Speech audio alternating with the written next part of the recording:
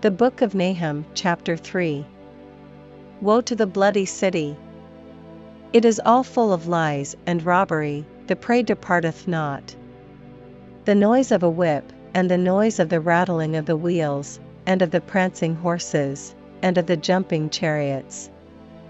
The horseman lifteth up both the bright sword and the glittering spear, and there is a multitude of slain, and a great number of carcasses, and there is none end of their corpses, they stumble upon their corpses.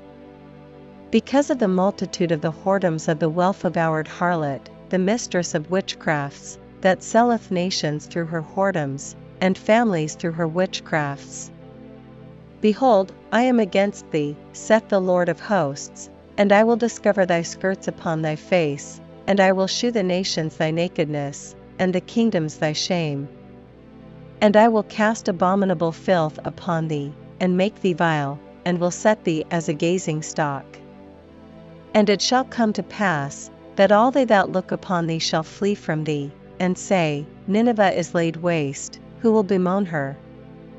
Whence shall I seek comforters for thee? Art thou better than Populus? No, that was situate among the rivers, that had the waters round about it, whose rampart was the sea, and her wall was from the sea. Ethiopia and Egypt were her strength, and it was infinite, Put and Lubim were thy helpers.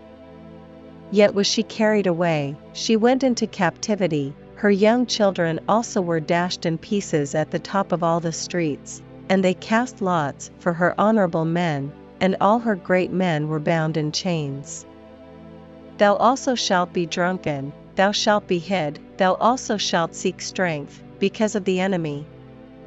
All thy strongholds shall be like fig trees with the first ripe figs, if they be shaken, they shall even fall into the mouth of the eater.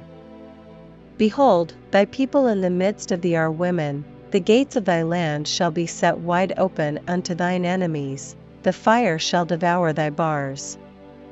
Draw thee waters for the siege, fortify thy strongholds, go into clay, and tread the mortar, make strong the brick kiln. There shall the fire devour thee, the sword shall cut thee off, it shall eat thee up like the cankerworm, make thyself many as the cankerworm, make thyself many as the locusts. Thou hast multiplied thy merchants above the stars of heaven, the cankerworm spoileth, and fleeth away.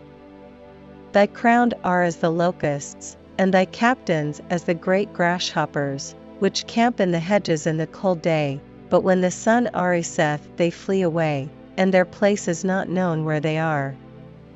Thy shepherds slumber, O King of Assyria, thy nobles shall dwell in the dust, thy people is scattered upon the mountains, and no man gathereth them. There is no healing of thy bruise, thy wound is grievous, all that hear the bruit of thee shall clap the hands over thee, for upon whom hath not thy wickedness passed continually?